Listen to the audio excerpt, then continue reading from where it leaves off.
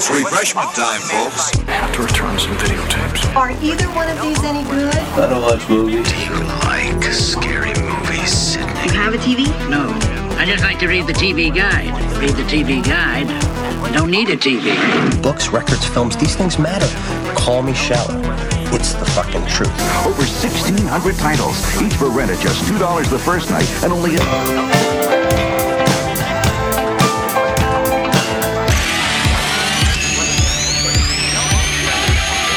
I don't watch TV. Yeah, but you are aware that there's an invention called television, and on this invention they show shows, right? Tonight on 6 Ed World. Okay, I want channels 18, 24, 63, 109, 87, and the Weather Channel. Welcome to the Frog Brothers Podcast with your hosts, Justin and Alec. Hello, and welcome to episode 6 of the Frog Brothers Podcast. Frog Brothers Podcast. Justin, and my co-host, I'm Alec. I'm Batman. I'm Batman. What are you? I'm Man-Bat. The Man-Bat. Man-Bat's a good villain. That's definitely some cool stuff there. The Man-Bat. Man-Bat. I remember the animated series doing that too. Good stuff. Well, yeah, that's all I remember doing the Man-Bat is the animated series. Yeah, I'm pretty sure I've seen it in other stuff, though, like other animated series and comics. Not that I've read, but like I've seen it. Yeah, but no filmmakers actually had the gumption to make that happen as a villain in the movie. Right. Which would be cool. I think we're at a point in time where we could pull something off like that these days. I'm pretty much at a point where we need to cover and talk about Spider-Man, the animated series from the 90s, because I feel like there's a bunch of good stuff in there that should be turned into movies. I love seeing Spider-Man with the X-Men, with Morbius, Blade. Kraven the Hunter needs to fucking happen. Yeah, well, that was talked about and rumored for the Sony's Spider-Man villain universe. So, yeah, we'll see what happens with that. We'll see what happens. Hey, you know what comes out this Friday? What is coming out this Friday? This coming Friday is the movie Scoob.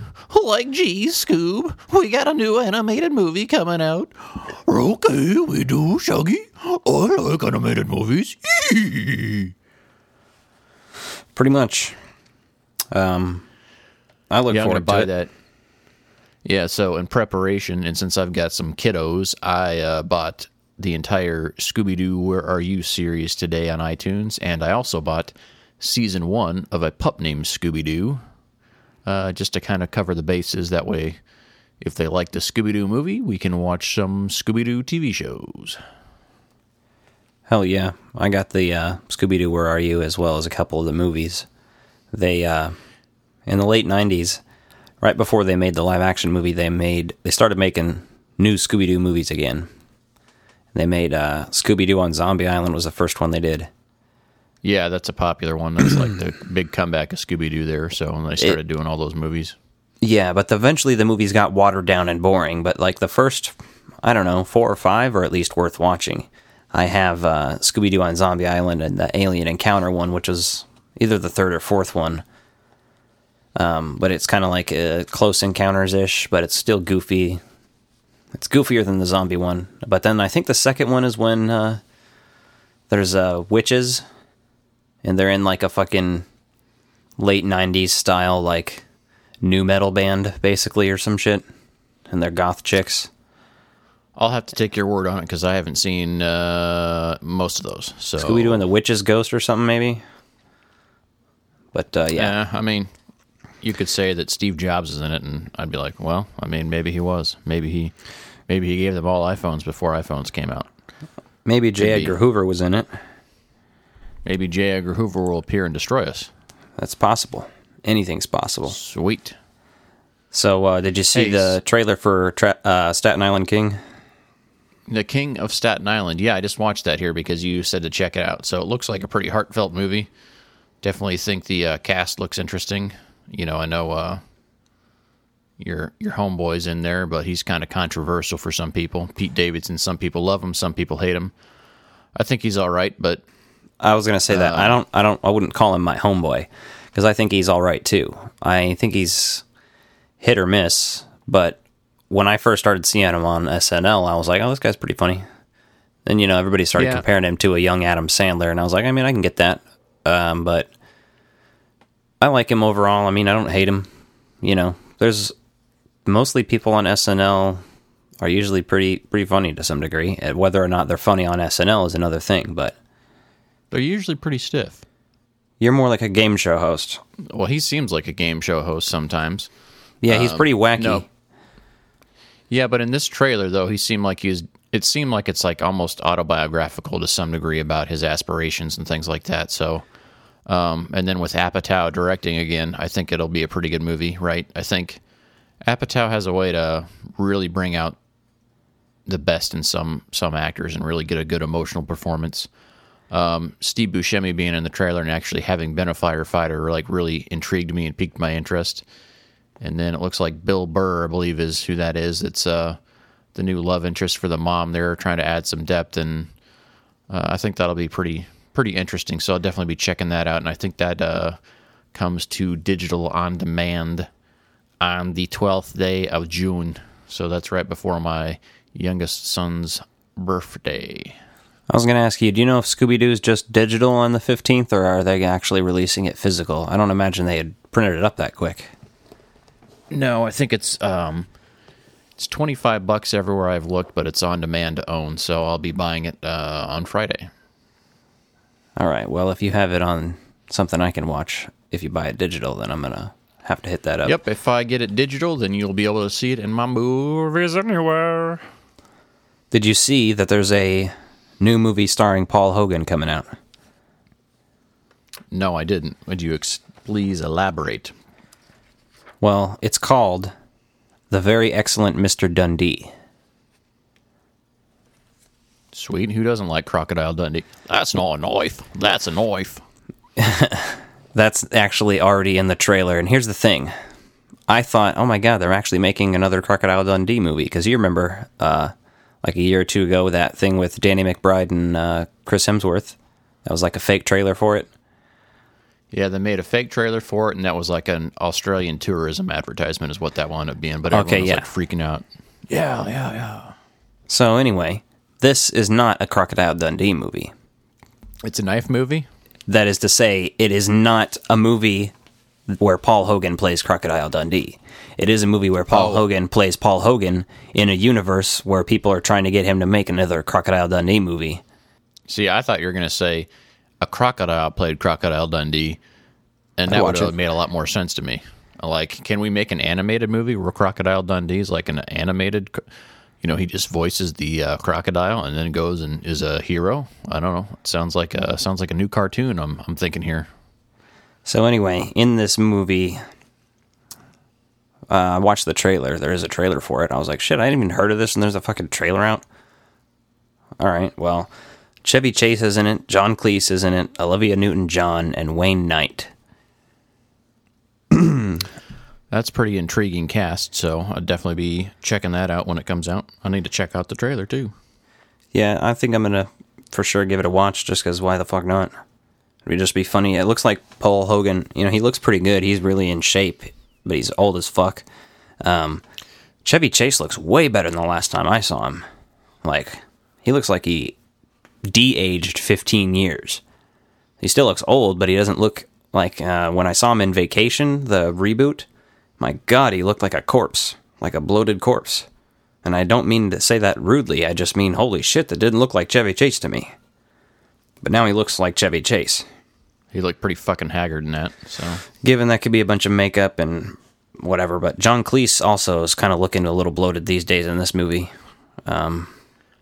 He's really old now as well, but it's just cool to see him in another movie as well. Definitely. So, it'll be interesting to see what happens there. But every time you say, like, yeah, I'll check it out, it always reminds me of Kevin in Home Alone, where he's like, yeah, I'll give it a whirl, when he's buying that frozen mac and cheese. That, by the way, he fucking wastes. That motherfucker does not get to eat that. That's funny. One of the things about that movie that upsets me the most is he makes that warm dinner, sits down, ready to eat, and he doesn't even get to enjoy it. And to me, that's just sad. See, no, the quote I do is from Back to the Future 2, when old Biff, is giving young Biff the almanac. And he hands it to him, and he's trying to convince him about it. And he says, as he hands it to him, he goes, "All right, I'll take a look." And then he tosses it in the back seat. Yeah, what are you looking at, butthead? All right, I'll take a look. Get the hell out of my car, old man. Yeah. Get the hell out of my car, old man. It's make like a tree and leave. You sound like a damn fool when you say it wrong. God damn, I love those movies. Hey, speaking of which, NECA had a bunch of photos of their toy line out for the animated series and the regular figures. I was about to say, yeah, I saw both of those. The only thing that was glaringly absent for me, a musician and guitar player, is, yeah, it's cool when he's got that old 80s model guitar for young Marty, you know, that he blows the amp up with and that he auditions. Oh yeah, but you want to see the ending performance, Marty, don't you, with that guitar? Oh fuck yeah, that Gibson. Those are actually made in Memphis there at the guitar plant. I imagine if this line does well, they'll probably do another line, and that will be one of the Martys. I imagine there will also be another Marty that's in the leather jacket with the hat and glasses. If they're really cool, they'd make that disappearing Marty too. So he comes with the guitar, and he's in the suit for playing on the stage, but one of his hands is partially clear. With a photo attached to the mic stand. That's a must. That'd be dope. Pretty much. So, that being said, we've kind of gone off the deep end here. Nothing like diving and getting in the water, unless you're scared of sharks, but let's jump into episode. We now return to the real Ghostbusters. Diane, 11:30 a.m., February 24th. Entering the town of Twin Peaks. Pretty good. Bill Murray's the funniest man on the planet.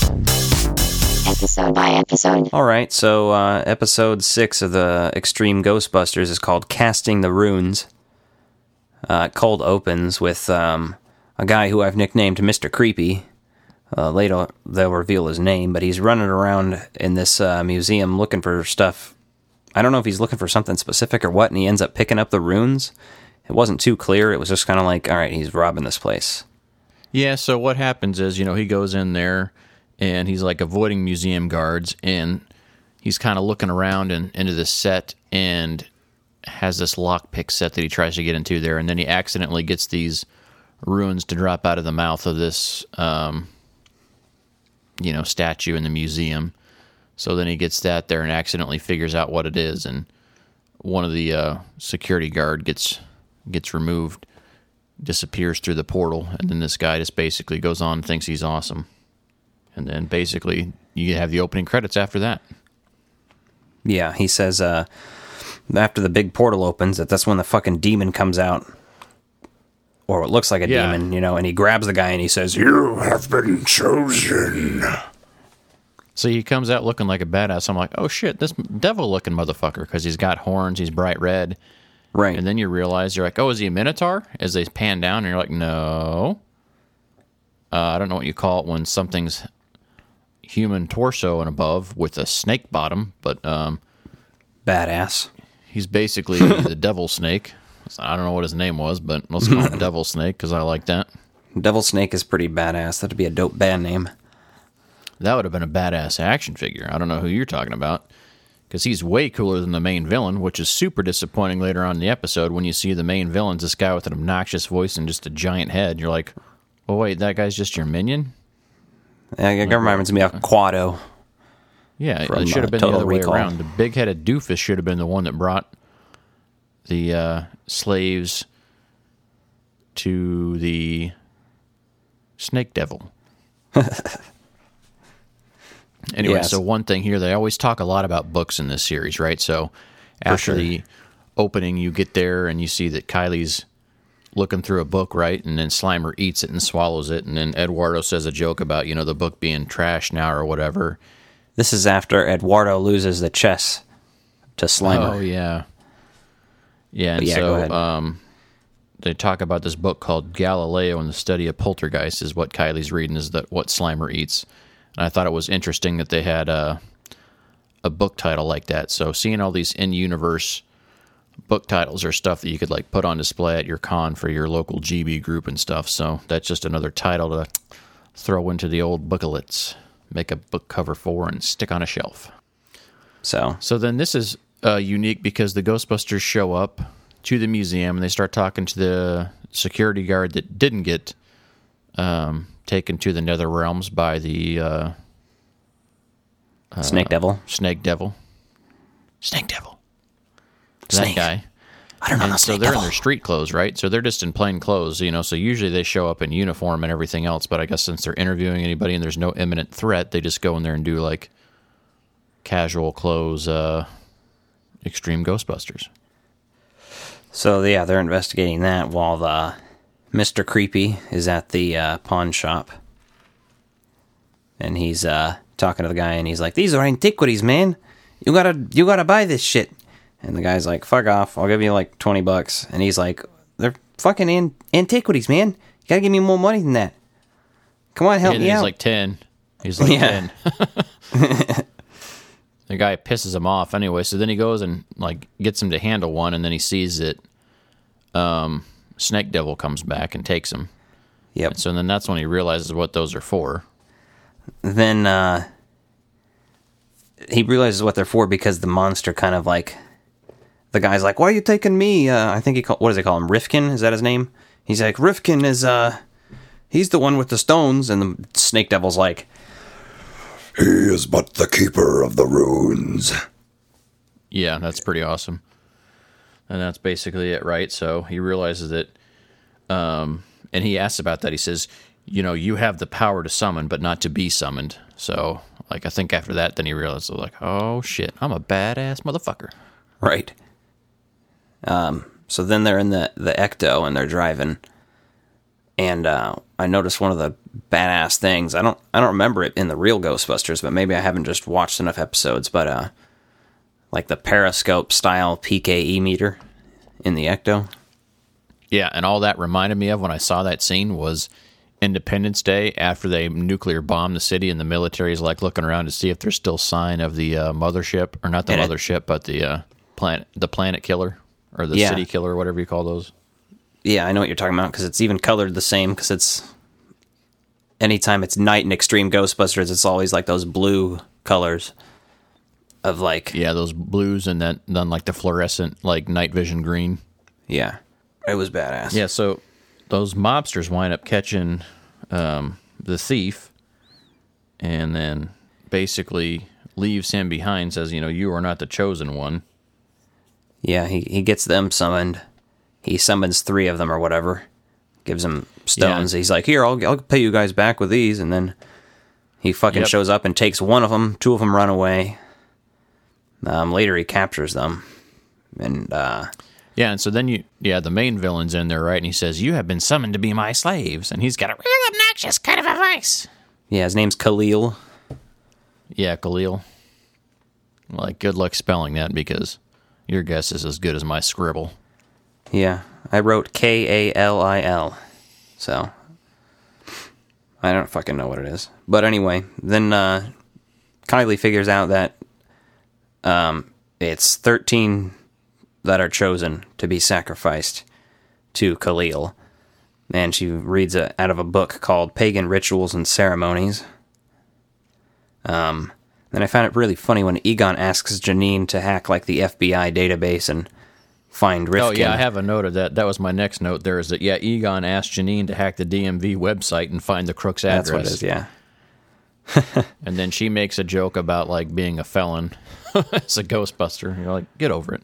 Yeah, and then they're all like, "No, we won't tell." And Eduardo was like, "No hablo inglés." Yeah, that's pretty funny. And then, they go to they try to go find Rifkin at his apartment. So they find but meanwhile, then you see that Rifkin's out there walking in the street, and he's trying to buy a magazine or something, and the guy on the corner, on the little street sales shop, pisses him off, so he pays with the token, and that guy gets taken. Yeah. He's like, "I don't take no Canadian money." Yep, so they find the thief at home, and he starts going out the fire escape, and they wind up chasing him down. And Eduardo catches Rune. On the subway. On the subway, yeah, because he's just being a dumbass and naturally reacting, and my voice cracked, so don't mind me. I'm just going through changes in my life. Yeah, it's natural. Don't worry about it. Every young boy. Then Eduardo gets taken, and he's introduced to Khalil, and he's like, you're going to be my slave now, bitch. And Eduardo's like, something tells me you're not running a union shop. Oh, yeah, that cracked me up. That was pretty funny. And then he's like, I have a special job for you, transcribing my library of pain.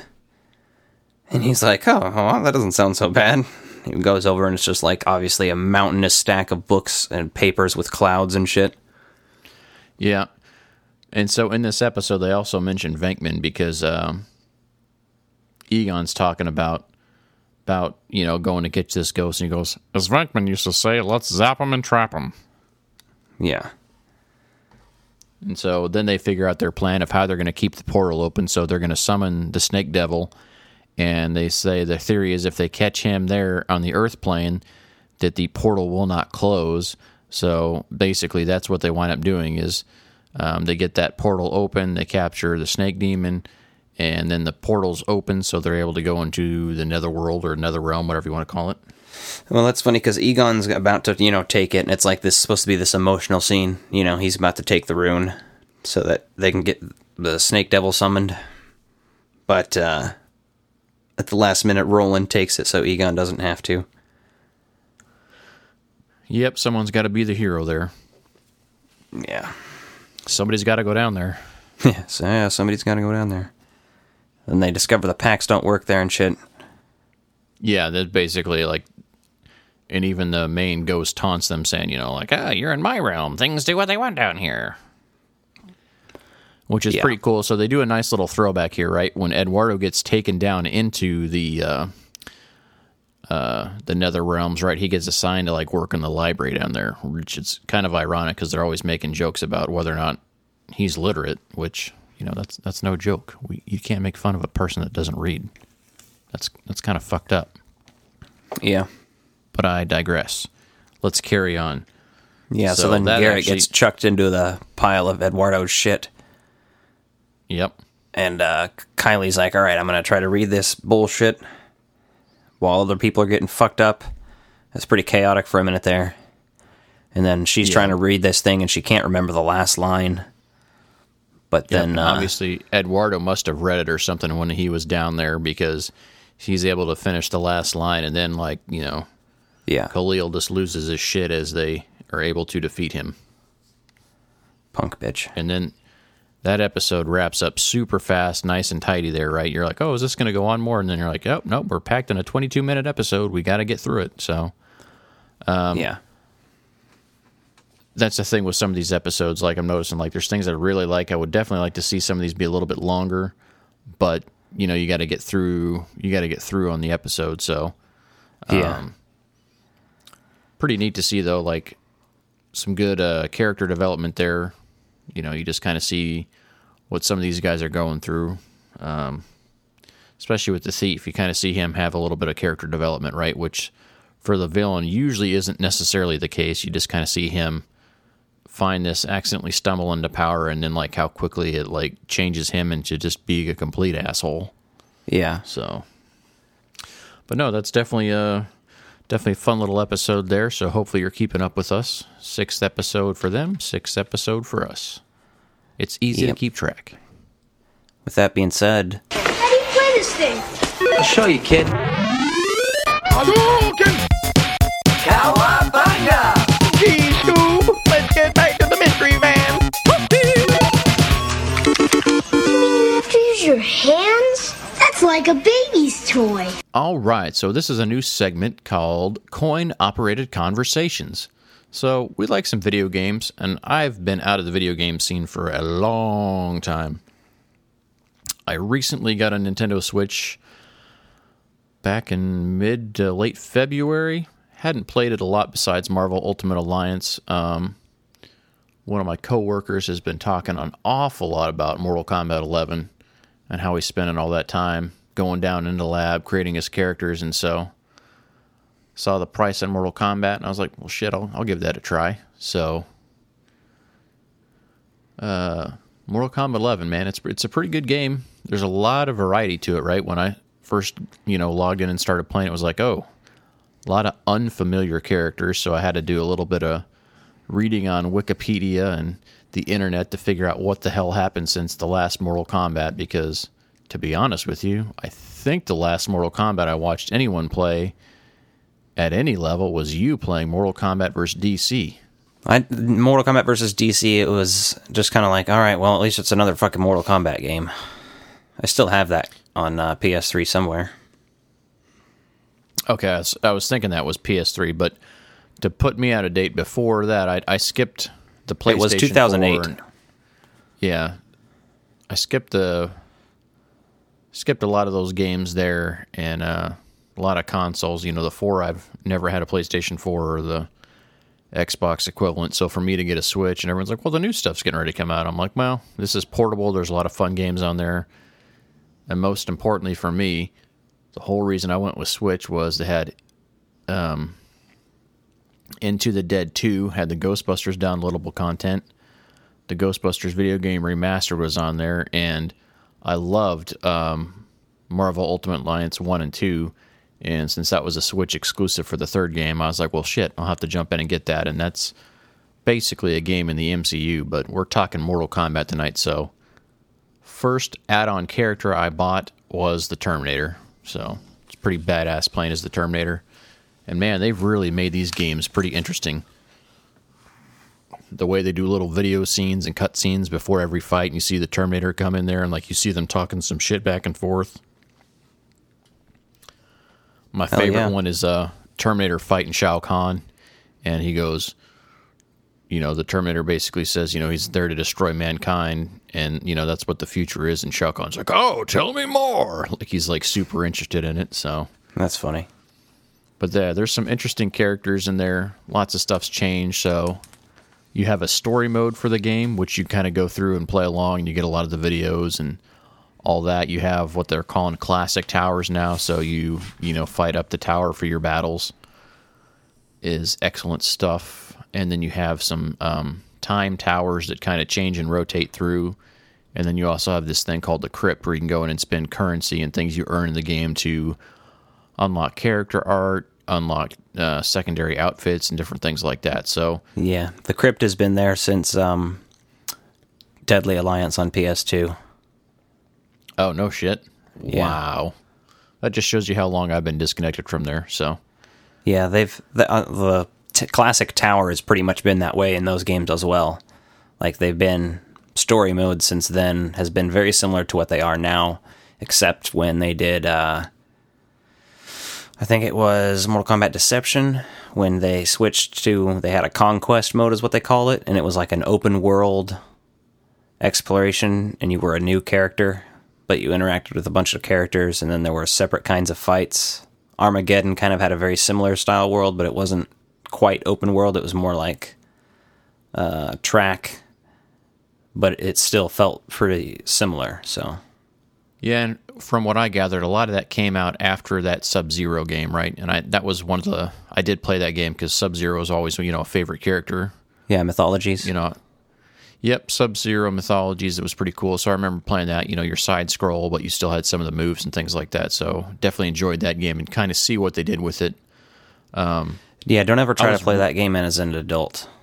There's a Cinemassacre video on it. I think it's Angry Video Game Nerd, but he flips out in it because he talks about like all the Mortal Kombat games and how some of those weird side ones, like you always wanted to play them as a kid and you always thought they were dope. But he's like, man, they're fucking terrible. Yeah, they're not great, like when you look back at it. But what I was impressed with is having not played, Mortal Kombat in so long, just seeing like how much depth the game had to it with all the ways, you say the Crypt's been there for a while, but for me that's new. So, right. Just seeing like how there's so much depth to it, and to get all the unlockable character art, character costumes, all those upgrades and everything else. Yeah, that's some of my favorite stuff is the extra costumes.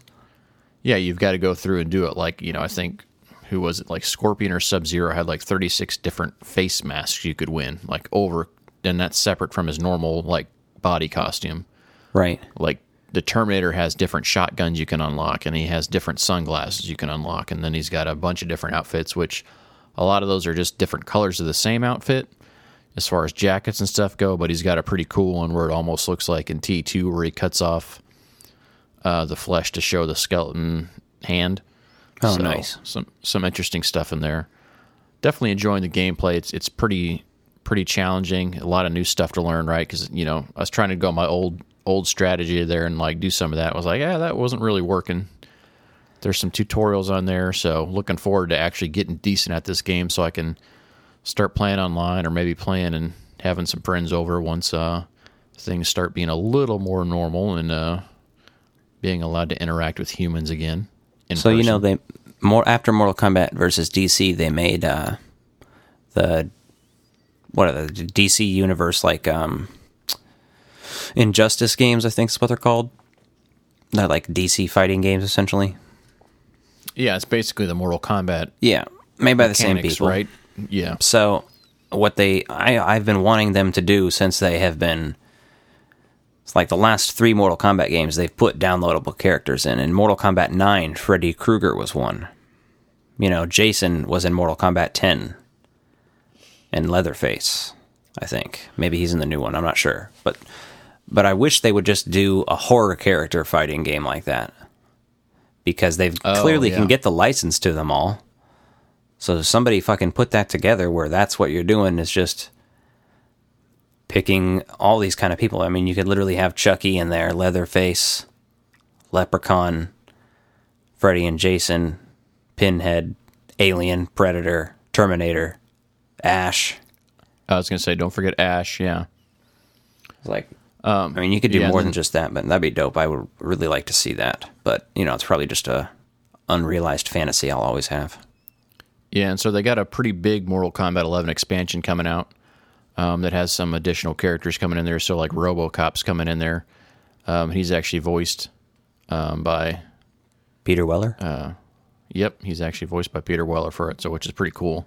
That's dope. You know, considering that they could have been like, hey, we'll get the guy from the reboot, and everyone's like, no thanks. RoboCop's fucking solid. I love that movie.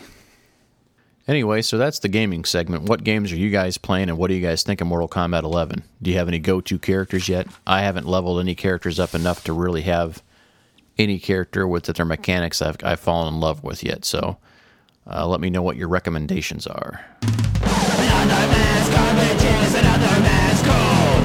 Leave all the nostalgia horse, just wait till you get old. Another man's garbage is another man's treasure. I know that you will hate it, and that fact gives me pleasure.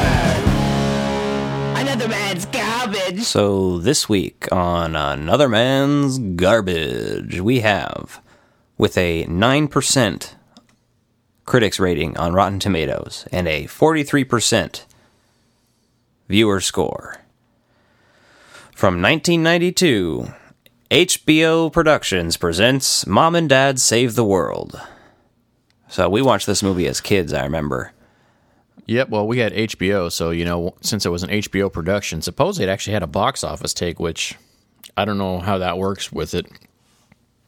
It's interesting. HBO, if that, like, hit theaters or not, I have no idea, but I just know that HBO played it a lot. Oh, yeah. So, starts out with extremely cheesy opening credits, right? You're just like, what in the hell is this? It's such a sign of the times, like, right? Because this is an early 90s movie, but you really get some of those mid to late 80s vibes with it. Well, yeah, there's a popular belief that goes around that the actual times and trends of decades are actually like 2 years late. So, like, the real 1980s is pretty much 1982 to 1991 with aesthetics and shit. I could see that. So, one of the first things I noted, just overall with the way things looked on this, right? Because you open up and you see Todd Spango, which is played by Lovitz, and we went to Universal Studios last summer when we went to Ghostbusters Fan Fest, and on the studio lot, we got to see a bunch of the sets from the Jim Carrey version of How the Grinch Stole Christmas. And so many of the set pieces from this movie reminded me of like what they eventually did with that. Like it's like I described it as a dark Dr. Seuss inspired look.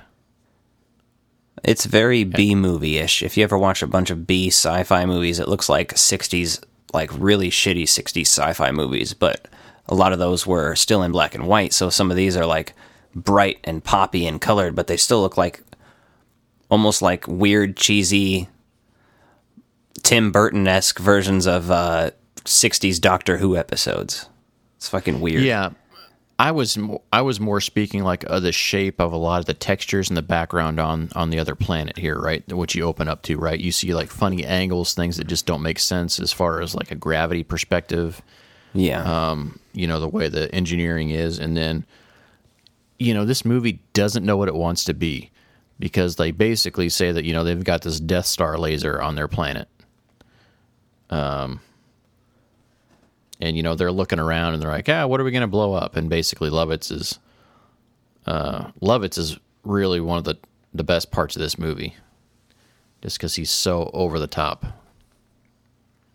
Yeah. But he asks for this Earth woman after they see her. So they're like, well, then now they got to figure out how they're going to get her. They're like, but we're going to blow up the Earth. And they're like, well, wait a day. Right. And I noticed that the creepy twins that he's hanging out with, the redheaded twins, are from Gremlins 2. Nice. You remember that? Good catch. I couldn't. I'm pretty sure they're in other stuff too, but I couldn't really remember what else. But I was like, man, those guys are in Gremlins 2 because I watched it a few months ago. That's pretty cool. Good stuff there. So we basically meet our main characters from Earth, Dick and Marge. And so, they're kind of like going through like with their daughter's boyfriend and like showing like a bunch of their videos off. And do you remember you went to the same elementary school? Did that guy that used to do all the traveling with the big slideshows, I think his name was Randy Nally or something like that, did he come through for you? I actually think we had a woman that was coming through. Oh, okay. But a very similar anyway. thing, like traveling, like, she took pictures of wildlife and shit.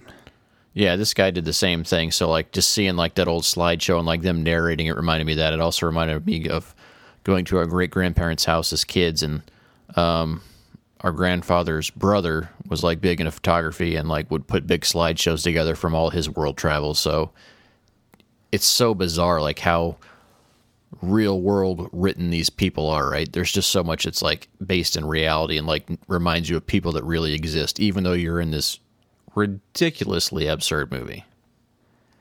Right. And there's a couple weird things in here. Like, I just noticed, even the kid from Terminator 2 is in there. And I don't mean Edward Furlong. I mean the redheaded kid. The soulless ginger? Yeah. Yeah, I took a note of that, too. And then I also just wanted to say, at that point, I also wrote down, is this Spaceballs that I'm watching? Yeah, it's starting to feel like that. There's times where it feels like it wants to be a spoof, and then there's times where it wants to do its own thing, and none of it really makes any sense. I would love to talk to the writer of this movie and like see what inspired them to do this, right? And see like, hey, where'd this idea come from? And like, what got you from point A to point B to actually getting this thing greenlit and made? Right. Well, that's the thing with HBO. The HBO could have been like, there could have just been a producer that worked there and was like, I want to see a weird movie that parodies some sci-fi about a mom and dad. And then he goes and finds a writer and is like, do this. There's all sorts of weird ways something like this could have gotten made, but it is one of those things that I feel like, I don't think a writer would have come up with this on his own and been like, this is gold, we have to make this, but I don't know. Yeah, it's tough to tell for sure. Definitely interesting. Definitely interesting. Definitely Walmart. Definitely Kmart. Definitely Kmart. Yeah. I haven't watched that movie in a long-ass time, but I do have it. I need to. Well, it's actually a good movie, so you should see it. I mean, I did get the rose bushes. Yeah. So another thing, like, once they decide to capture this family, like, right, they get zapped up off the road and into space. and basically what looks like a family truckster, they've kind of got it packed looking like it's family truckster straight out of Vacation, right? Vacation. I was about to say that's why I wrote down, is this Spaceballs? Because that kind of gives off the same vibe as the Winnebago flying through space. Yeah, but the absurd thing is it's like how slow it's going. You're like, not to mention like how long it would actually take to get there, but this movie just casually doesn't care about the dynamics of space travel at all. Like, it's merely a plot device. It doesn't matter. She's like, why don't you just have a good time? And he's like, we're billions of miles from Earth, and we have a fourth a tank of gas, and I don't know how much oil we have. Yeah, like, what the hell you mean your car's burning oil? Like, it's one of those random things. Right. She asks him, she's like taking pictures of shit, and she's like, do you have any pictures of Saturn? When he's like giving her a smart ass. Like, why are you taking pictures? That is a good point, though. Like, that was a good line in there. Like, you're like, I guess maybe NASA does, but I don't have any in my personal photo album. Right. So when they land, they basically get out and they start talking, right? And Dick. I love how they named him Dick because there's so many Dick references in this movie. Right. He says, what do we say to him? He's like, take me to your leader, I guess. Totally just like throwing out there like, okay. Right. Give me a second. All right, so. Here. Go ahead. Yeah, get it back in here. So one of the things I love the most about this movie is the weird characters in there. Like the Bulldog people actually look pretty good visually, right? They look pretty good. Like even the eyes, the way they sit in the head, I'm like, oh man, that actually looks like a Bulldog.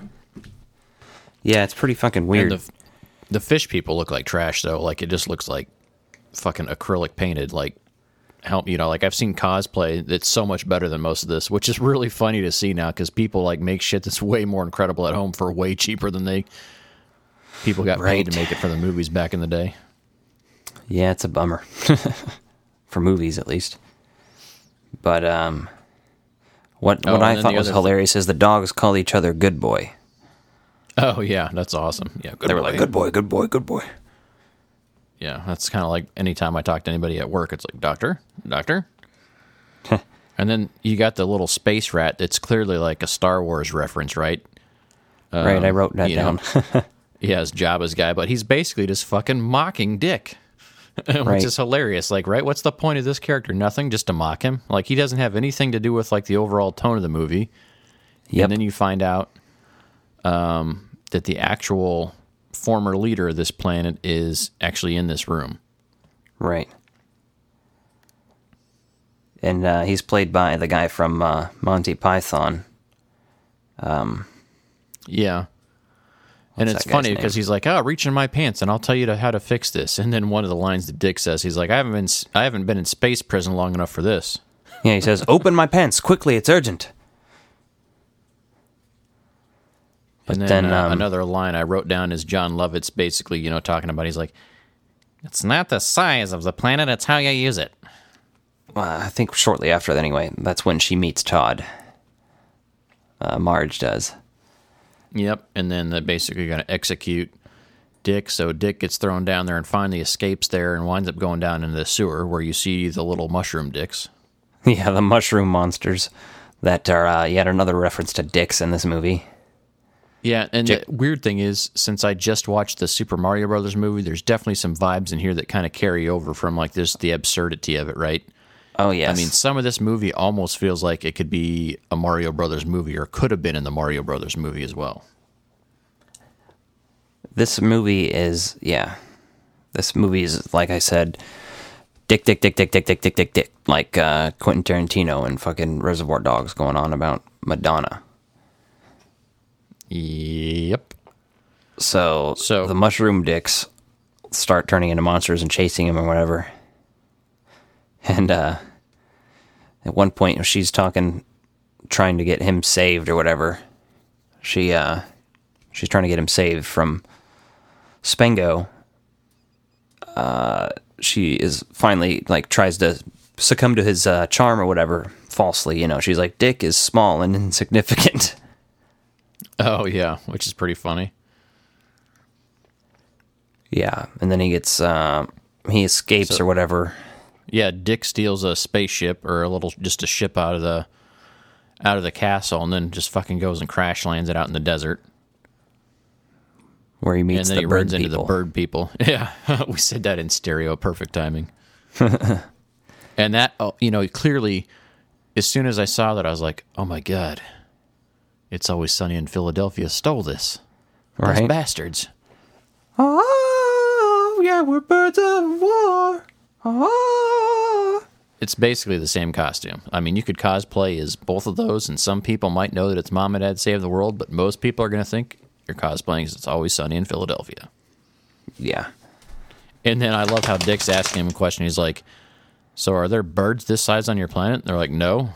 And so he's like, so how do they just not know that it's just you guys with bird masks on? And they all look like their fucking minds are blown because they keep talking about how this planet's just full of idiots. And they're Yeah. stupid. And they call him Great Dick at that point. Yeah, and then, they're so happy to have a smart, fearless leader that knows their dad. And like, oh, we're going to have a feast tonight. And so... This part I remember very much from being a kid. Yeah, because they have this, they have this disgusting mushroom that they've smoked or whatever. Or Hot what do they say? spiced lub-lub. Yep. And it just looks so gross, like when they rip off a piece and like, oh, you're the ceremonial, like, you need to eat this. And so he eats it and, like, chokes it down and smiles, and, you can tell he's just disgusted by it. It just does not look appetizing at all. Yeah, and it's really fucking gross looking, but it like this is where I again get those Mario Brothers vibes because like the stickiness and shit reminds me of kind of like the weird fungus and shit that's in Mario Brothers. So yeah, that weird slimy look, in movies a lot of time when you have monster and creature effects, they use that slime just to make it look like it's actually alive, because otherwise things don't necessarily look living or organic if they're right. too dried or just painted, so like same thing with the sometimes Independence Day when they're slicing the motherfucker open. Looks like it's covered in like that if that's same type of slime. Like slime mucus. Yeah, if that thing wasn't covered, it wouldn't look right. So that's great. Actual physical contact. But so then it goes to Spango's back there, and he using the love potion on Marge. Oh yeah, go ahead. Yeah, and so at this point in time in the movie, if you're like paying any attention at all, fucking Spango's constantly changing his looks. Like different eyebrows, different hair pieces, different costumes. So at this point in time, he just fucking looks like Elvis. Like he's like asking the twin guys, should I wear this? Oh, should I wear this? And it's like, mutton chops or no mutton chops? And the first guy's like, mutton chops. And he's like, And then he's like, no, I don't like it. Shoot yourself in the head. And the guy fucking shoots himself in the head. Yeah, that's pretty crazy. And the other guy, he asks him, he's like, mutton chops or no mutton chops? And he's like, mutton chops? And then John Lovitz just looks at him like, are you stupid? And the guy just, he like puts his hand up like, no, wait, I got this. And he just shoots himself in the head. Yeah, that's some of that's way over the top there. Yeah, it's pretty fucked up. So then you cut back towards the desert, right? And the way some of these scenes look, and it's probably just because some of the cameras, directors of photography, and then effects houses at the time, but there's some things that just vaguely kind of reminded me of the Flintstones movie. Just the desert setting with like the weird basic set pieces, just at a glance. Not nearly as much as it had the Dr. Seuss vibes for me. I could see that. That was just a note I took on there because that was like, oh, that seems like kind of vaguely familiar to this. You're talking about the light grenade scene, right? Where they're all out there and they're kind of... Yep. The guards are like... basically, they explain that a light grenade is a grenade that if you throw it, you pull the pin and you throw it, somebody, when they pick it up, they disappear. They're disintegrated. And they're like, why the fuck would anyone pick it up then? And they show it to them and it says, pick me up on it. Yeah.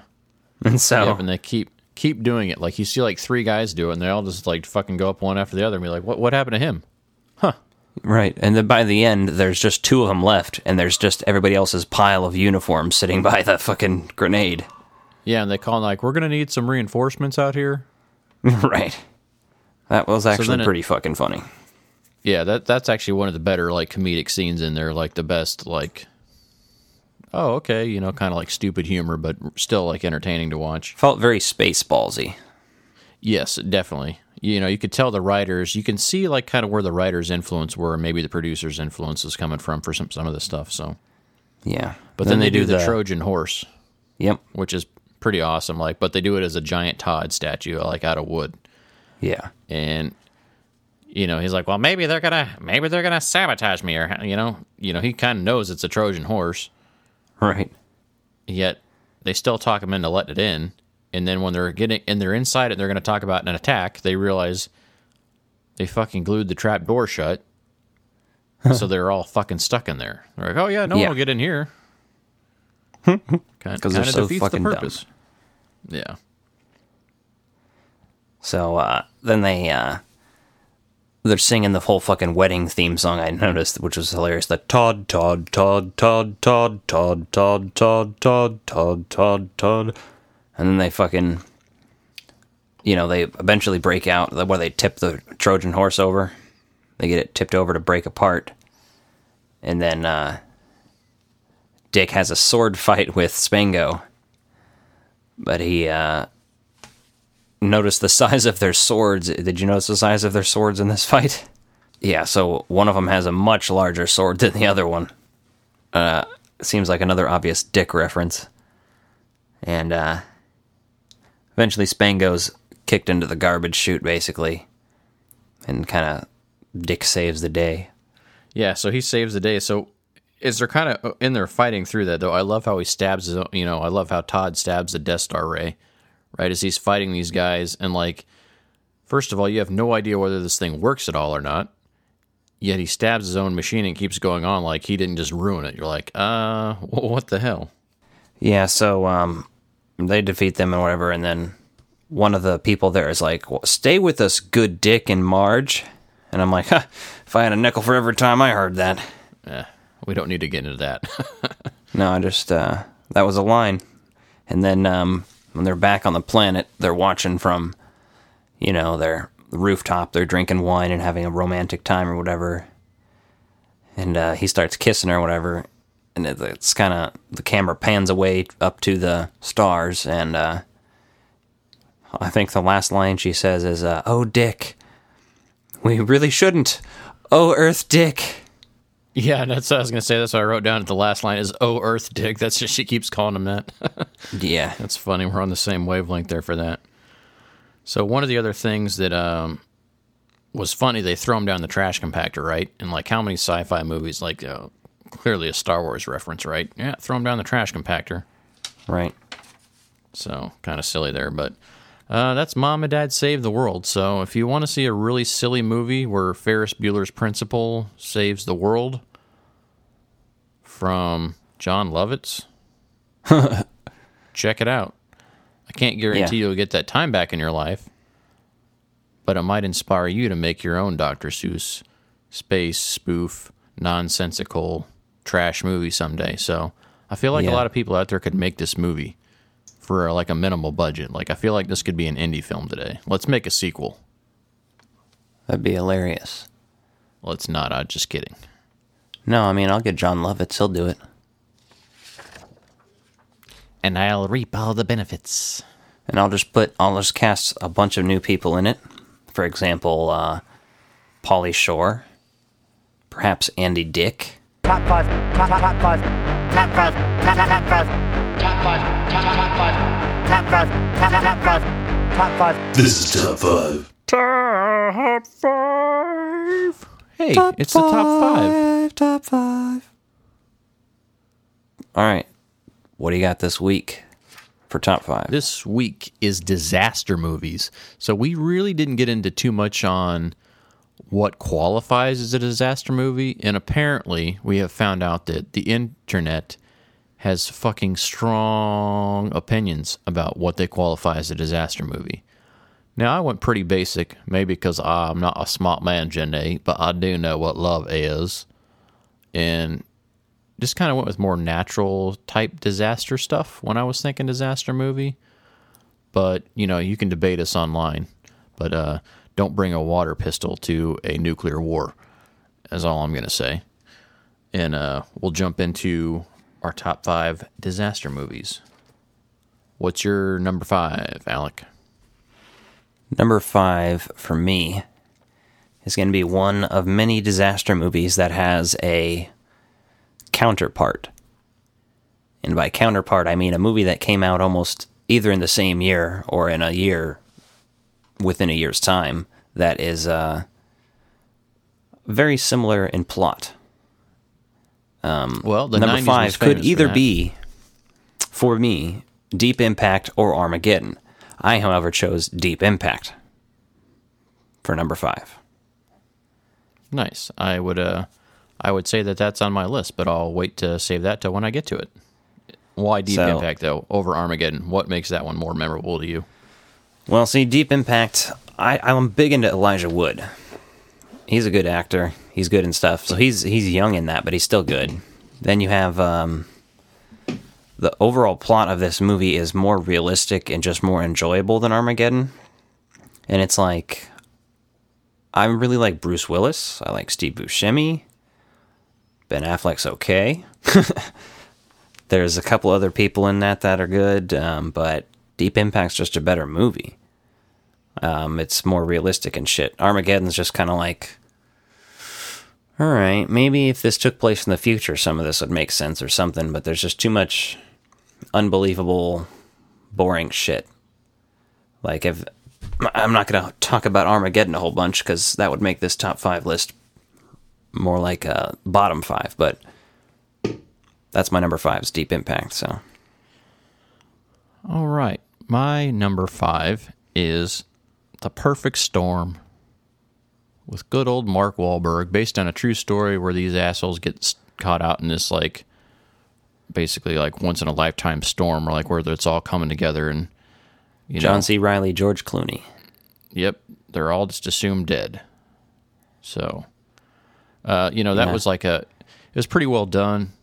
How do you make a movie about that and like keep it fairly interesting, right? It's got some entertaining dialogue. It's, they do a good job of making it entertaining to like sit along and watch. So I have that one on there. So I enjoyed that. Number 5.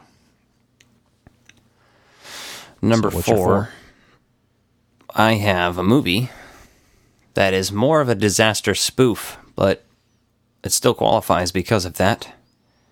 I have Airplane at number 4.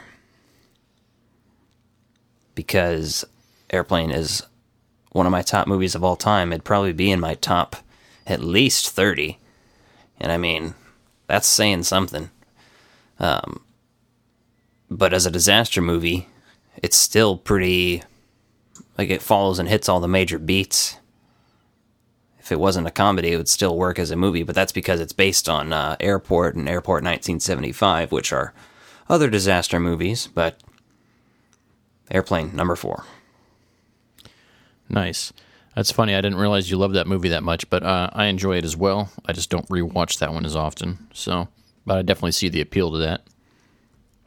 Yeah. What do you got? My number 4 is a movie that has Tom Holland in it, Ewan McGregor, Naomi Watts. This one's called The Impossible, and it's basically about survivors of a tsunami in 2004 that happened the day after Christmas. And I remember seeing that movie in theaters and just being like, the fact that this is based on a true story and a lot of it was fairly accurate was just like, mind-blowing, like the shit that those people survived and like went through there. Pretty well done, pretty well shot. It was believable. So yeah, that was number 4. That's one I haven't seen, but my number 3 is one you haven't seen. So number 3 for me is Melancholia, which is directed by Lars von Trier. Stars Kirsten Dunst, Kiefer Sutherland. Kirsten Dunst. Yep. And Charlotte Gainsbourg. And it's about a rogue planet that is colliding with Earth. It's not essentially about that.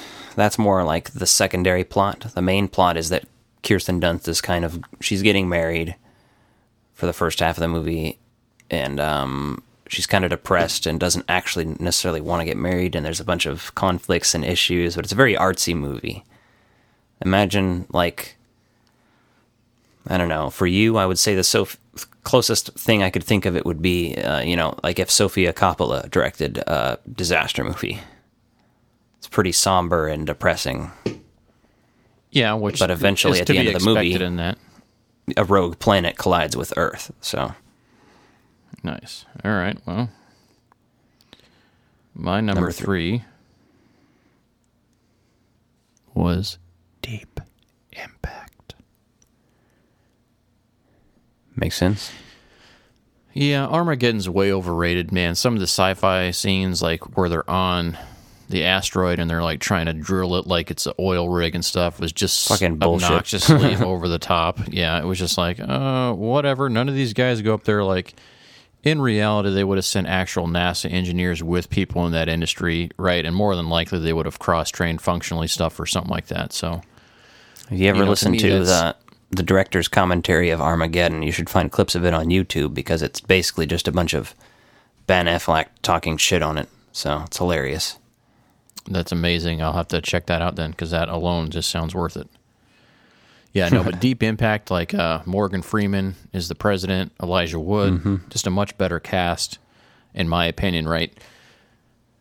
Yeah. Better performances by the cast, I should say, right? Because you look at Armageddon and you're like, oh yeah, on paper that should be the way better movie, right? All these people in there, but really what it comes down to is that Deep Impact just feels more realistic. Yeah.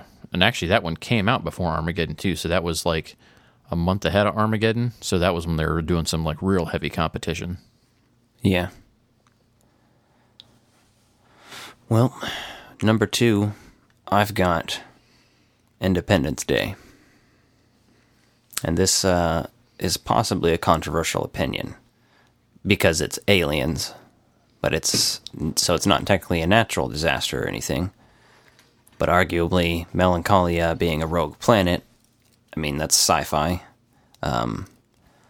Deep Impact is sci-fi, Armageddon sci-fi, everything's sci-fi to some degree. I put it on here because it's a large-scale disaster. I love that movie. It has its issues, believe me. But half of that is just charm for it now. So, yeah. That's my number 2. Yeah, I love Independence Day. Classic movie. I didn't put that on there just because I was thinking more natural disaster, but we didn't really understand the world of disaster movie controversy until we started talking disaster movies and realized there was controversy. Yeah. But Independence Day, man, in junior high, I had this Independence Day shirt, and my friend Joel had the same one, and we'd fucking wear those shirts like all the fucking time. Like, I wore that thing out. But mine was slightly cooler than his because on the back it said, Earth, take a good look, it might be your last. And then on the front was just like the poster art. So, yeah, I remember pretty that. badass out there. So, I guess when you look back and you're like, yeah, I've been wearing pop culture shirts and movie shirts and shit for as fucking long as I can remember. So, some shit doesn't change. Yeah. What do you got for number 2? So, my number 2 is the James Bond movie about volcanoes called Dante's Peak. And I say James Bond because Pierce Brosnan did this right around the time he started getting into his Bond role.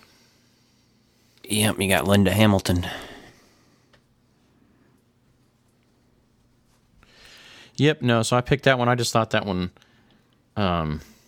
there's things about that when I was thinking between that movie and obviously Volcano with Tommy Lee Jones, right? Again, similar studios competing for a similar concept around a similar time frame, and there's things in Dante's Peak that just stay with me more. Not going back and looking at it, there's a little bit more of a romantic like love story and like human connection going on in this one that like underplays it.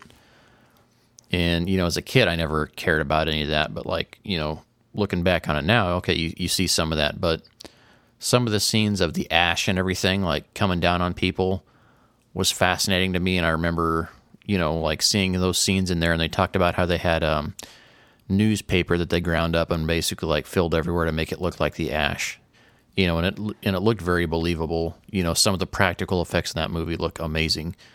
And then you look at Volcano, and it's very much just action driven and very heavy on the CGI and some of those stuff. It's not quite as practical in a lot of effects. Had they done some more practical effects, it probably would have been a much better movie. But that's why I chose Dante's Peak. I thought visually it was better. The story's a little bit better. I'm not saying I don't like Volcano by any means, but you swap one for the other, and I chose Dante's Peak on that one. But yeah, what's your number one? I'm gonna assume that my number one is number also one? your number one, which is the 1996 classic Bill Paxton Helen Hunt vehicle Twister. Because Twister rules. Fuck. How did you know? And it's like we grew up watching that movie together or something. Right. It's so weird. But yeah, Twister. Fucking love Twister. I watch Which it all is the funny, time still. Because I remember the day we saw that. I actually remember seeing Twister in theaters also. That's one of the first movies I remember seeing in theaters. Yeah, so we went over to the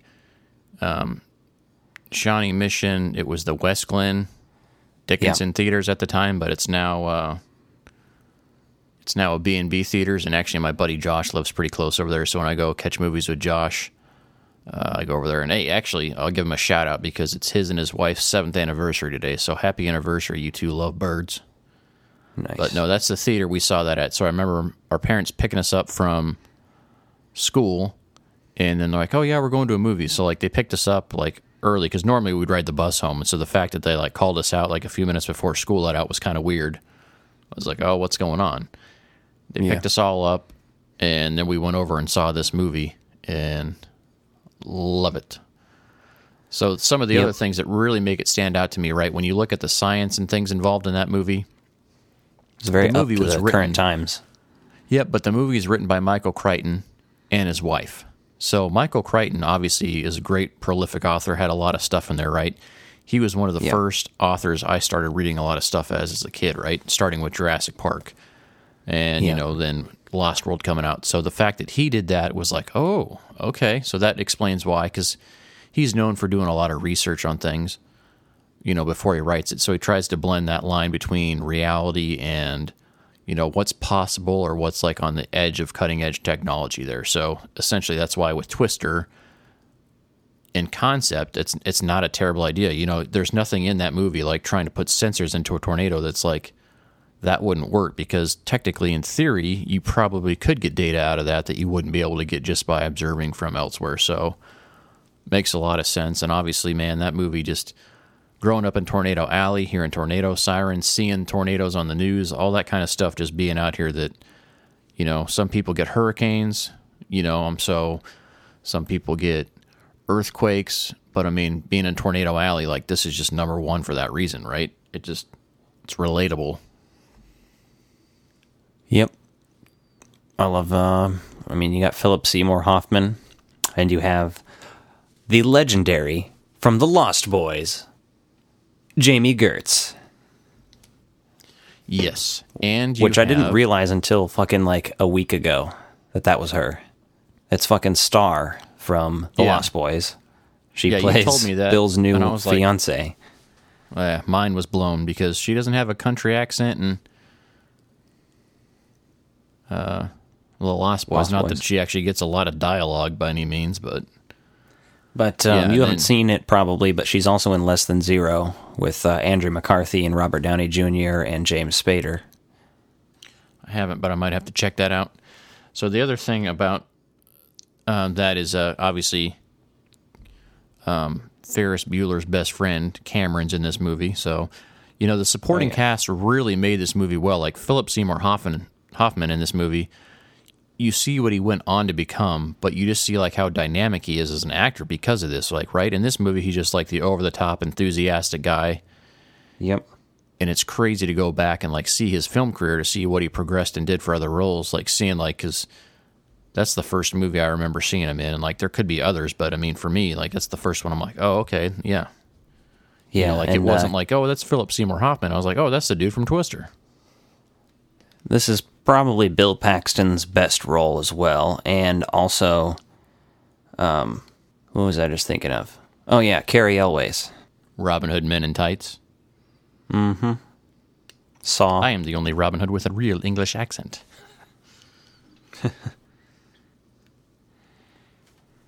So that's the top 5 this week, ladies and gentlemen. So what are your top 5 disaster movies? I said happy anniversary, right? Happy anniversary to Josh and Jess. But, you know who else had an anniversary?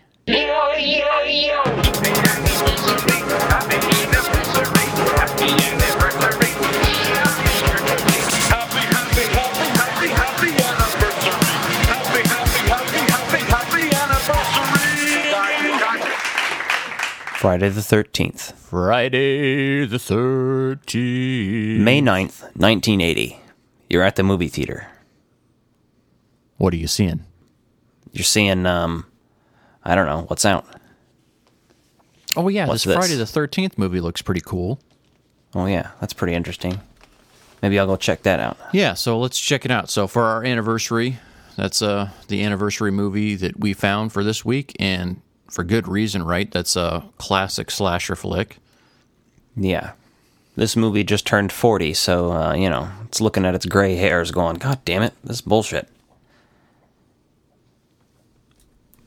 Movie starts out 1958, and then it quickly shows a whole bunch of different little things. It's clearly one of those movies that in the late 70s and the early 80s where they started using the killer's point of view a lot. Now, they had done this a couple times all the way back to the 60s in various different movies. But it's done a lot in this one, and it's effective because it's dark, it's spooky. It works well, too, because, right, this is like the slasher film, and you look at what slasher film has become now versus where it started at, right? So you can clearly see like the Hitchcock vibe that some of this is going for, especially in some of the film score, not the classic, not that whole thing, but the normal, the actual score piece had some vibes that really reminded of the movie Psycho. Oh, and, yes. And then the perspectives, like, there's a lot of things in the kill scenes in this, definitely reminded me of that, right? Exactly, because this movie is more of a mystery movie than any other Friday the 13th. They're supernaturals. This is the only one that is not supernatural until the very end, arguably. But this movie has no supernatural elements to it for the first hunk of the movie. You have no idea who's killing anyone.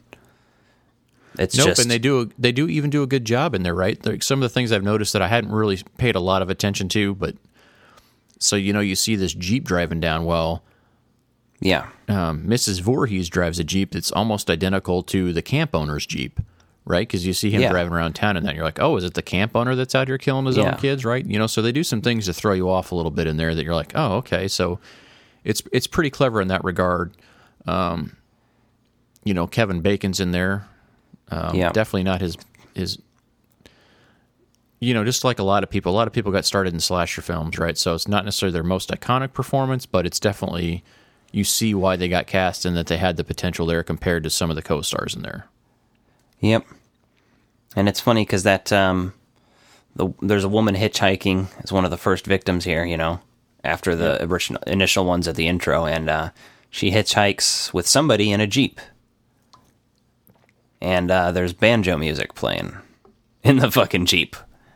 And it's very creepy and, like, unsettling style banjo music. It's, like, very much like, oh, you're about to get hacked apart in the woods. But it's also got that, like, banjo-y classic music style that was used in a lot of 70s action movies, right? Oh, right. Like, yeah, you would hear this in Smokey and the Bandit or something, or Dukes of Hazzard. Dukes of Hazzards, yeah, that kind of stuff. And it's just so cheesy, and you're like, oh, okay, I get that. But for the time... some of that music dates this, but I still think it worked, though, because it made it unsettling. Oh, yeah, exactly, right. Nowadays, if you'd done that, they would not have used that music in that scene. It would have been more the traditional eerie music score. So a lot of these characters I gave nicknames also. So the guy who runs the camp or whatever, driving around in the Jeep, the first nickname I gave him was Mustache Man, because he has one hell of a mustache. And as a fellow mustachian, I appreciate his facial hair. Until later on, when he is shirtless, wearing a bandana around his neck, in short shorts that are jeans, and he's hitting on the new camp counselors. And then I nicknamed him Bandana Creep. And also I was Biden. Say that. Yeah, Biden, Trump. Yeah, he's. And then I nicknamed him Gas-Powered Jeep Guy because he's got a gas-powered Jeep and he can drop her back at the visitor center. Exactly. And then another guy comes out and his name is Frodo because he is very short and he's fucking hairy as shit. You know what I'm talking about? Yeah, that's hilarious. You called him Frodo. I haven't ever seen those all movies, my by notes. the way. Guilty confession. You But said that's you haven't beside seen the them? point. I've never seen the Lord of the Rings movies, but that's saved for another day. Yeah, they're all right. So there's only one trilogy, my friend. Everything I need to know, and I've pissed people off by that. I'm like, everything I need to know about the Lord of the Rings trilogy, I learned in Clerks 2. Yeah. And some people really get triggered by that, and I'm like, I'm just kidding, people. I haven't seen those. I don't know. But so when I started doing some research while I was watching this, right, and taking notes, I looked up the movie writer. I wanted to see some things, and he was really, really against Michael Myers, or not Mike. I'm losing my fucking mind here. Jason Voorhees as actually being the killer in the sequels and stuff. Like, he was against that, and as he wanted nothing to do with those. Like, I don't think he likes being associated with it, even though he's getting residuals and getting payouts for character creation. Right. He also wrote for a lot of soap operas. Like, that was one of his big things that, you know, he's a soap opera writer. So I find that kind of interesting. But with the teenagers and the drama and all that kind of stuff, it kind of makes sense that, you know, that's where his writing roots went. Interesting, though, that he wrote such an iconic movie, you know, that just spawned all this, but like his version of Friday the 13th is here. And, you know, obviously they carry over some of the mother elements, you know, talking to him and stuff in the later movies. But the other things that really made this like the Hitchcock vibe to me was when the mom was talking for dead Jason Voorhees, right? And she'd use the little kid's voice. It was like the reversal of Psycho, right? Almost like, okay, so instead of, you know, the kid being the mom's being the kid. So there's some very similar trajectories, like rewatching this, because I hadn't seen the original in a while. You know, you typically watch the ones where Jason's in the hockey mask. You know, that's the easy stuff to see. But you watch this, and I'm like, yeah, this is very, very heavily inspired by Psycho, and it's actually really well done. Yeah, so I'm going to try to plow through some more of these notes I have written down just about funny or interesting things here, like when the hitchhiker's picked up by the Jeep, she eventually does a badass front flip out of the Jeep and then just falls and rolls all over the place. She's being followed into the woods, and I swear to God, the cameraman was either drunk or he had a limp. And she was limping, so I was like, maybe he's just trying to follow her. I don't know what's happening. And then Frodo, when they're later hanging out on the water, it looks like, goddamn, Frodo must have a hairy ass because he has so much back hair protruding from his fucking shorts. It's ridiculous. And then one of them's fake drowning or whatever. And Kevin Bacon, like, you know, he goes out there to dive and save him with one of the girls, and the girl dives in, and you can clearly see Kevin belly flop, and you can hear the slap even. Oh, yeah. It's fucking hilarious. And then the whole snake scene should have just been cut. It was retarded. Yeah, there's some things in there, like, so one of the other scenes that really stood out to me is like when the kids are out on the deck screwing around, right, and you see, you know, the killer, like, perspective of them, like, stalking him from the woods. I thought that was pretty well done. Yeah. Right, because, you know, they just show enough to, you know, there's, like, this omnipresent threat that's going on in the background. You're like, okay, what is all this, right? You don't really know what it is. And so I thought that was pretty fun. But, yeah, you got some good notes on what's going on there. The other thing I found funny, you know, this is just a fairly low-budget movie originally, right? You know, they didn't spend a lot on it, didn't need to. And, like, you just see, like, what you really see in real life for lake water. Right, it's dirty, you know, it doesn't look like super clean. Like in some of the other Friday the 13th movies, you know, like the water looks cleaner. You know, you get this like vibe that it's like a much more pleasant lake and that, oh yeah, people would want to be out on this lake. So it's like a real travesty that people aren't. But in this one, you're just like, seems like no one gives a shit that they're not out on that lake. Right. Yeah, there's some interesting stuff in there. At one point, they're playing strip Monopoly. There's a lot of panty prancing around in this movie, as I like to call it. Yeah, a lot of titillation going on. Just trying to, kind of get some of those vibes in there. So yeah, the girl who initiates the strip Monopoly, I've nicknamed her the "Let's Have a Three-Way Girl," because clearly she's like, "Let's have it. Let's get it on. Let's do it. I'm ready for all the shenanigans at camp." Yeah, I mean, they're young, they're in their prime, whatever. I mean, we were all... No, it's just funny. Young people once, and now we're not young, old people. Young. I'm still in my 20s, grasping on... I'm young at heart, younger than any of these assholes. Oh, that's funny, because I had a note. Randomly, while we're ending this kind of segment here, I'm going to go back... because I don't know where it's written here. All right. The director of Twister, Jean de Bont. All right, I guess Jean de Bont. I don't know how you say it. But he also, was the director of Speed. I don't know if you know that. He was.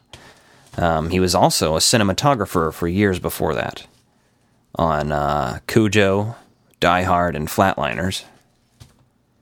And as well as being a producer on SLC Punk. Oh, no shit.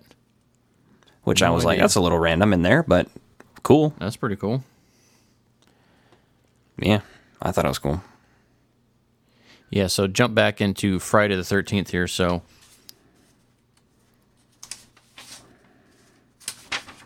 Basically, I said, like one of the camp counselors gets her throat slit while Kevin is laying his bacon. Yeah. We'll just call Kevin Bacon, because none of these characters have names that really stood out to me. Right? There wasn't. Well, I mean, if I said Dorothy Hamill, do you know who I'm talking about? No. That's the chick with the shorter hair. Okay. Well, who has the same haircut as Kevin Bacon? Actually, is also another note I had. Yeah, and so some of the kills in this movie were, they're not as graphic as they are now, but they're done well enough that, they kind of got the point across. So, and like I said, a lot of the Hitchcock-style vibes of how people were killed and the way those kill scenes looked, right? They weren't quite as insane as they are now, even in, some of the remakes and reboots of some of this stuff, so... Yeah, this is one that... Obviously, when you think of big horror icons, growing up, what we had in the 90s was what had just happened and was still happening, which was mainly Nightmare on Elm Street, Friday the 13th. There was Child's Play still happening, Leprechaun, and Hellraiser, pretty much, with the late 80s to early 90s kind of things. Mm-hmm. But if you go back and you look, I mean, even Halloween was still going and stopped and rebooted 1,000 times or whatever. But you go back far enough... You could argue Black Christmas, Texas Chainsaw. Earlier than that, there's some slasher elements in movies and stuff. But once you get to Halloween and really Black Christmas, I guess, is more of the first kind of true slasher like that, or Texas Chainsaw. I don't know how you look at it. I'm not trying to say one is definitively one, but then you have this coming around 1980. Nightmare on Elm Street doesn't come out till 84. Yeah, so you're looking at the start of a genre and really where people are starting to go from thrillers and horror elements to mixing in more than just one or the other, right? And obviously then the whole 80s had all the B movies too, some of the really low grade stuff. But it's campy, some of it's amazing, then you see the old Evil Dead movies and things like that. So you see such a good variety back then, but for the first movie being a non-supernatural movie for an entire series, it basically becomes obnoxiously supernatural, right? You almost yes. Look at Jason X. Yeah. You almost just want to remove the first movie from this series, right? And even the reboot kind of went that route. They're like, yeah, okay, we're going to ignore, the mother thing, right? Which, whatever, that's fine. Yeah, they did have him wear a bag, in the second movie, for, the first 20 or 30, 40 minutes or something like that, and then he eventually finds the hockey mask. So they were kind of trying to cover all that ground in one quick segment. Yeah, and they do that to kind of cover there. But when you look at Jason Voorhees, as we know him, as the grown-up killer, which never made any sense. That like, how would this thing grow up? Wouldn't it be like a monster child that that came and killed him at the age he died? Right? If it's a zombie, like how does a dead you want to person talk about grow that? up? Let's talk about Power Rangers. What is that? Power Rangers Turbo, maybe, where the Kid Ranger. There was one of them who was a kid. He was literally like a 12-year-old or something, and then he transformed, and he was not a kid. Yeah, bullshit. No, but I mean, one of those things that even bothered me as a kid. I was like, I don't get this shit. This is not fair. Why does he get to be a Power Ranger? Fuck him. Well, once you realize like how they made all the footage they used from right the Japanese shows, you're like, okay, that all makes sense now. But yeah, looking at that, right? So this is definitely probably my favorite Friday the 13th movie. Hands down, is the original. Now, I haven't watched these as many times as I've seen, like, say, the Nightmare on Elm Street movies. Which, goddamn, those movies used to terrify me as a kid, man. But we'll talk about that on another time. We'll do a segment or something. We'll talk about the shit that scared us as kids. I can talk Nightmare on Elm Street, and you can talk Rumpelstiltskin and Child's Play. Rumpelstiltskin. I was hoping you remembered. Well, I have it on DVD. We're going to have to cover that in a whole segment, because I don't think anybody's even fucking heard of that movie. Oh, that let alone rated glorious. It before. So that's Friday the 13th. So happy anniversary, Friday the 13th. Yep. What's your favorite Friday the 13th? I'm going to say, here's the thing. You want to know the first Friday the 13th I saw is part 8. Jason Takes Manhattan. Nice. And he's really just like on a small, almost, it seems kind of like a very small cruise ship is what he's on in the first like 45 minutes to an hour of the movie. And he's only in Manhattan for the ending of it. But it has some really hilarious shit in it. Like some of my top Jason moments now. So it'd probably be my favorite just because of nostalgia, because I associate it way more with comedy as opposed to straight horror. But that's my favorite genre anyway, is anything that's funny but also scary. So at one point he punches a guy's head off of his fucking body. Jason punches the guy and his head flies off his body and goes flying like a goddamn football. Yeah, that's awesome that you mentioned that, because a lot of those movies, the later on they started getting, just more goofy, right? You just look at Freddy Krueger, right? He went from being like this scary villain in the first movie, and then started with the one-liners, and by the time you get to Freddy's Dead, the final nightmare, like he's just fucking full of one-liners. And same thing with Freddy versus Jason, which is actually a pretty good movie, and like just the fact that it's obnoxiously over the top, it's campy as hell, but it's just like fun, Oh yeah, that's definitely an underrated movie. I think doesn't have to take itself too seriously. No, they make it work just enough that like, oh yeah, Freddy's been disappeared because of that. Like, they wrote the basic story well enough that you're like, oh, okay, that's entertaining. So definitely not as good as the first one, but yeah, if you're gonna watch anything with the first one, I'd say watch Hitchcock's Psycho, not the remake, which is an interesting concept for a movie, a shot-by-shot remake. But watch the original Psycho and then watch Friday the 13th and let me know if you see the similarities, if you're feeling that Hitchcock vibe, if you're feeling, the way those movies kind of tie up together, and just let us know what you think. We will be back next week. See you later. Have a good week, and we'll talk to you soon. These are my dinner guests, the Frog Brothers. Frog Brothers. These are my dinner guests, Frog Brothers. Frog Brothers. These are my dinner guests, the Frog Brothers. Frog Brothers. These are my dinner guests, Frog Brothers. Frog Brothers. These are my dinner guests, the Frog Brothers. Frog Brothers. These are my dinner guests, Frog Brothers.